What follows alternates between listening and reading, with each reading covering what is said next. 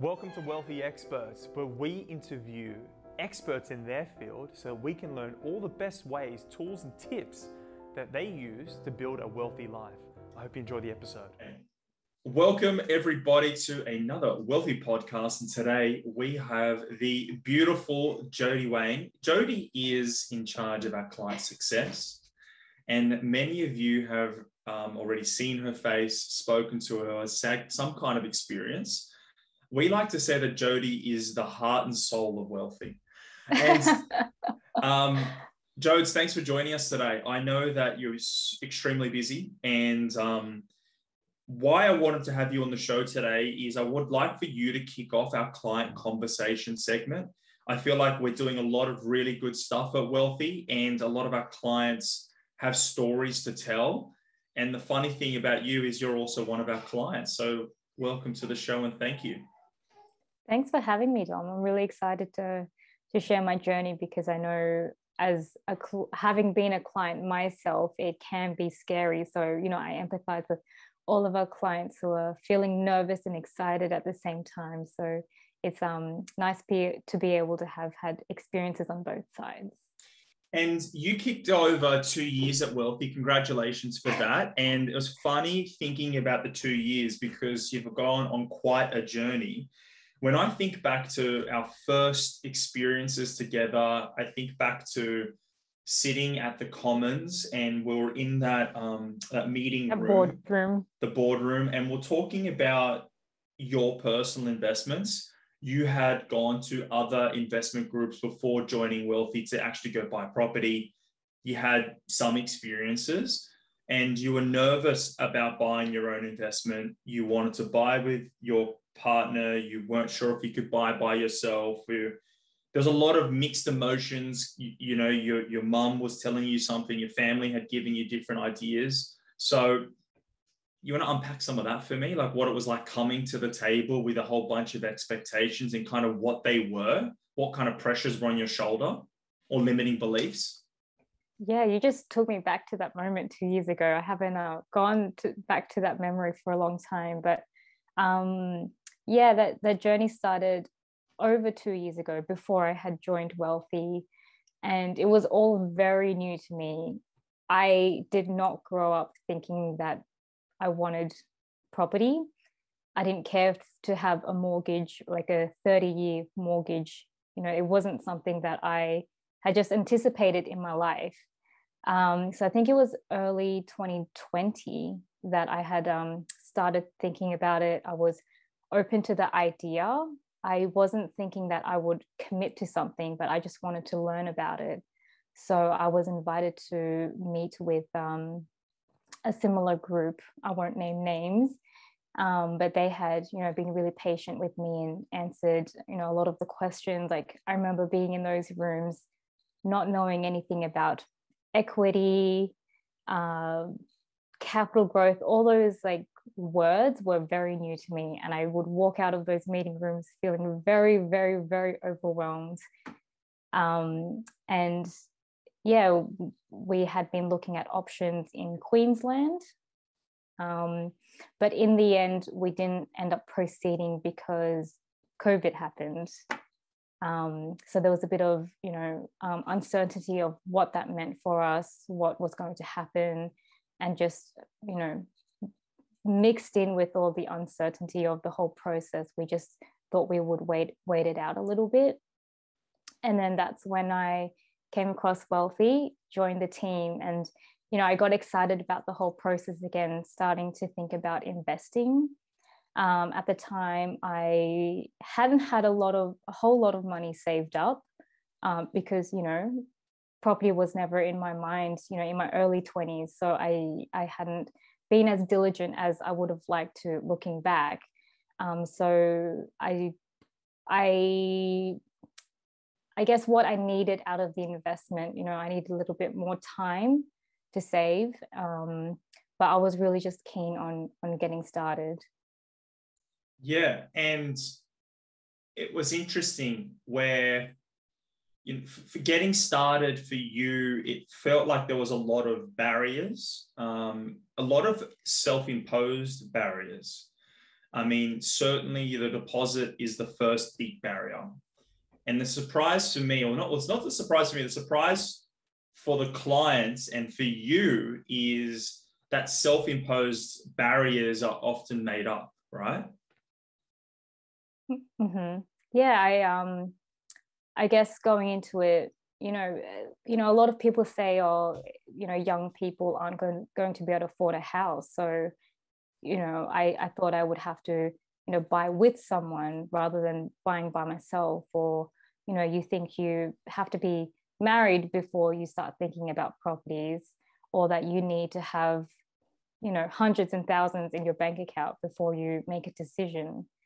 But I'm really lucky that I grew up with a mum who has bought and sold a couple of properties, and she's always wanting to upgrade and buy a bigger house. And so I'm glad I had her to look to and ask her for her advice, and she was happy to support me and come to a few inspections, and just look at the feng shui and just provide that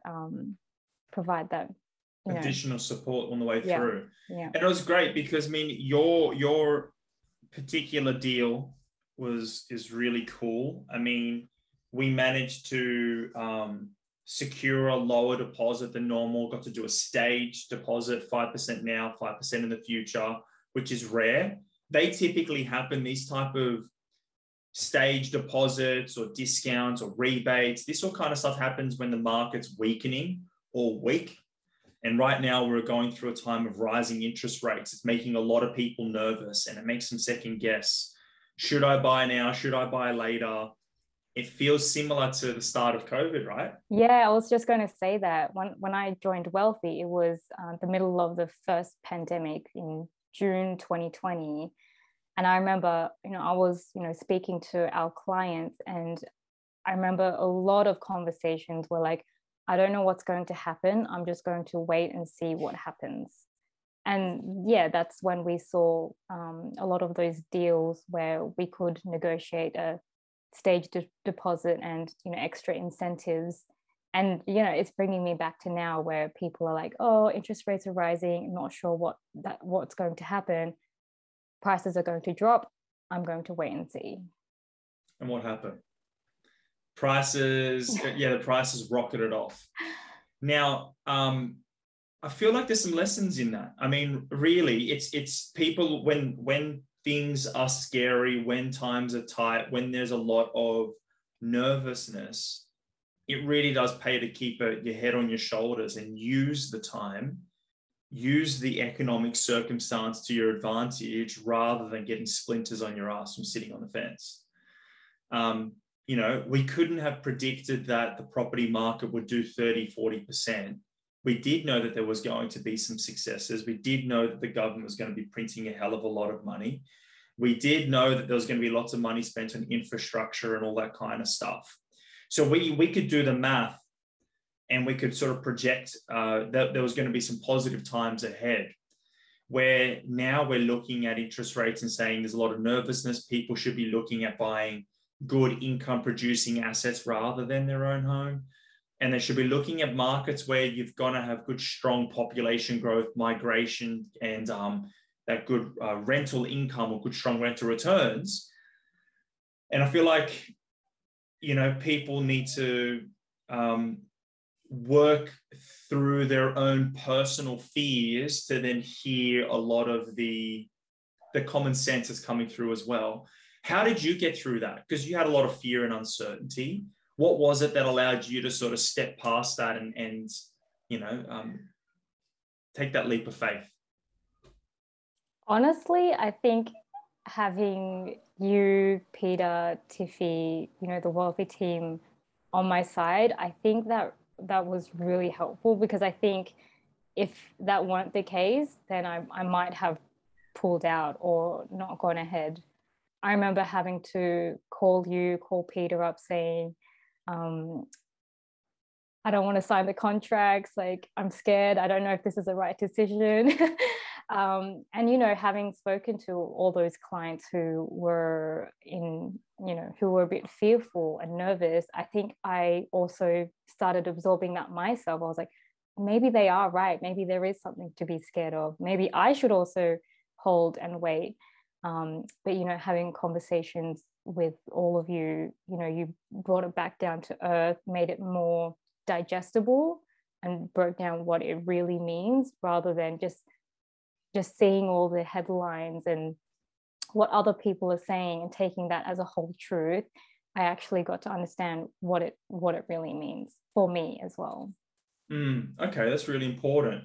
And look, without giving away the secret sauce, for all of you out there listening, watching, I just want you to know, so Jody bought an off-the-plan apartment in Melbourne, Fitzroy, North Fitzroy. Amazing location. Not my story, so I won't tell you all the financial details, but long story short, she's made really good money. She's going to be settling on it, in a couple of months? Yeah, about 3 months. I'd say that the growth has been more than your salary. More than I can save. Yeah, more than you can save. The growth has been really, really good. It's been excellent. And it's also, do you feel like having this event ahead of you has it helped you save, or to help you get your financial affairs in order? Has it, having signed a contract and gone through the process, has that done anything for you and sort of shifted your mindset or some of your own personal habits? Definitely. And I think that was the intention going into an off the plan project as well, is that I needed more time, and that deadline made me, you know, be more conscious about my spending, and just having a plan. I think it's, you know, people say, you know, I want to buy a house, you know, in X amount of years, but there's no plan in place, or you don't have that deadline to, you know, force you to make those changes. So I quickly had to, you know, look at my finances, do all the budgeting, cut some here, and just be really strict about everything. So it wasn't always fun, but it's been really helpful, and just, you know, changing my mindset around money. That's great. And what do you think the top 3 lessons you've kind of learned out of this process, when you're sitting down and sort of reflecting on the process and you kind of your takeaways? What are some of the things that bubble to the surface, or things that you can share with us? There's a lot of good ones. I think on that point about fear, I think it's healthy to have fear or to be nervous, because it means that you care, and that you're making a big decision. You don't want to be, you know, irrational and just, you know, choosing the first thing that you see. But I think it's good to be mindful that you have the fear, so that you know that you can get over it, or that you know how to cope with it, or you find ways around it, rather than letting it take over you.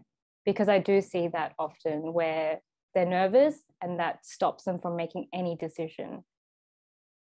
So be mindful of the fears and don't let it take over you.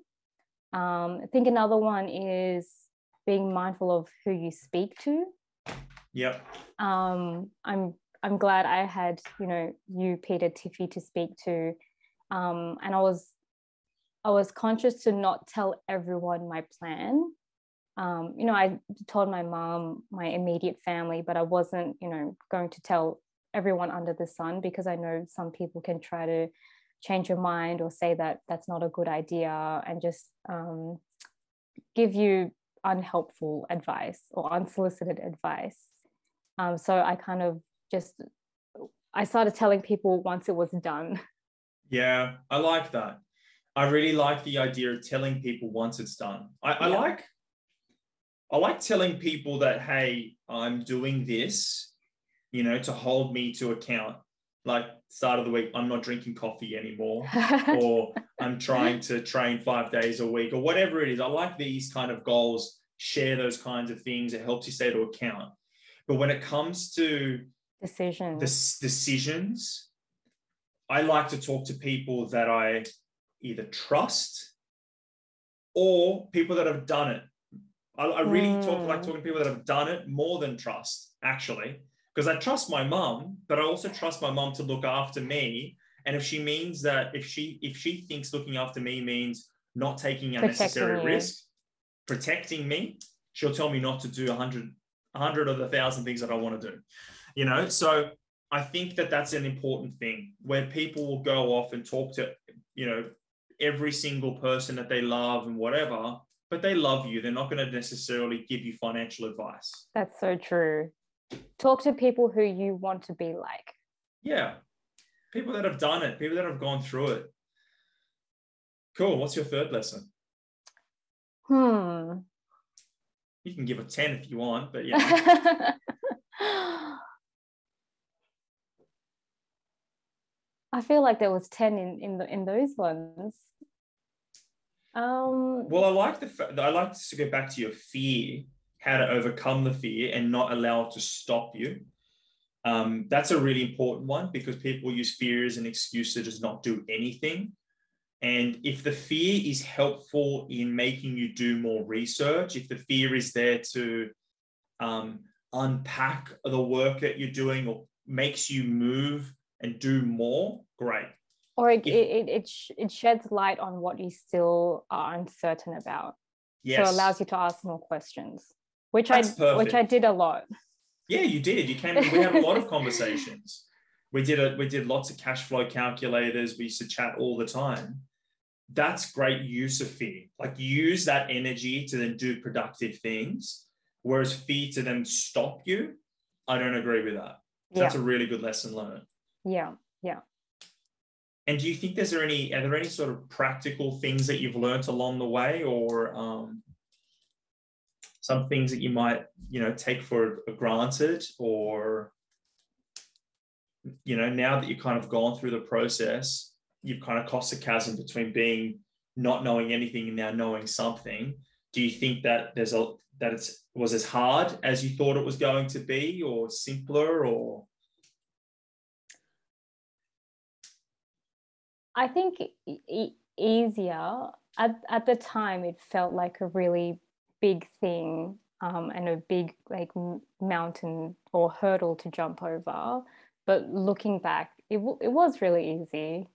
And I think looking back, it felt like it was an easy decision to go with Fitzroy North. But I think having looked at a couple of options prior to that, it cemented that Fitzroy North just made the most sense to me, and it felt right. So maybe that could be my third piece of advice is sometimes you do have to trust your instinct a little bit.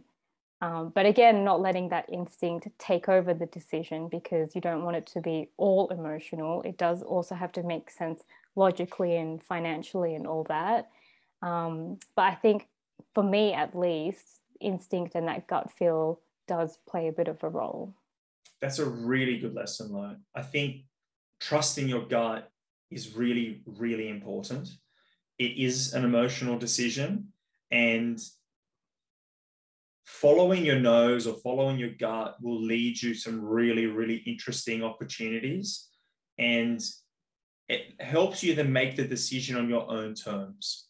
You can live with your gut decision. If you followed your gut, and you followed your gut and you did what you thought to be right, you can live with that decision. Yeah, right? It wasn't your decision. It wasn't what Peter told me to do. It was me and what felt right. Yeah. And I think it felt right because I would be the type of demographic who would rent a place like that. So I could understand who's going to be living in it or who's going to be lining up at the auction years later if I were to sell it. So I know, how they're going to think, how they're going to behave, and why it's a good investment. That's awesome, Jo. Thank you for sharing that.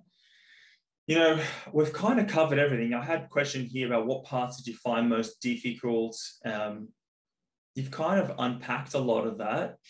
And I guess, what did you find to be most helpful or interesting in this process? What part for you was like, oh yeah, I can do this. Or yeah, that's really interesting. Or that was that little bit that surprise that you didn't anticipate that kind of got you over that line to say, yes, I'm going to buy it, or yes, that doesn't feel as scary as I thought it was going to be? Was there a moment that was like, no, this is the what I want, how I'm going to do it? And what was that thing for you? I think just exploring options was that thing. Like I said before, everyone likes to say that millennials and young people, they're never going to be able to afford or get into the property market. But I think once you start looking at what your options are, then you can find ways around it. If my first property was going to be, trying to find my forever home and spending over $1 million, it would take, I don't know, 10, 20 years to save for a deposit. Yes, of course, it's going to be really hard for me to get into the property market. But having, seen different options, gone through some inspections, looking at different areas, looking at different timelines and strategies, that's what helped me realize that, yeah, I can do it. And I'm going to do it. And then I did it. Yeah, that's a really important point. You had a look at different things. You went and did shopping, you did the math, you sat with us. We really went through the process. And if looking at the option really unpacked it all, because you're right, if you're going to buy your own home, the average is 11.7 years for people to save up, get a big enough deposit to then buy their own home, which is why the average age of most properties, first home buyers, is about 33, 34. I was 22 because I just bought whatever the frick I could afford. Mm-hmm. I was like, I'm going to buy an investment rather than my own home.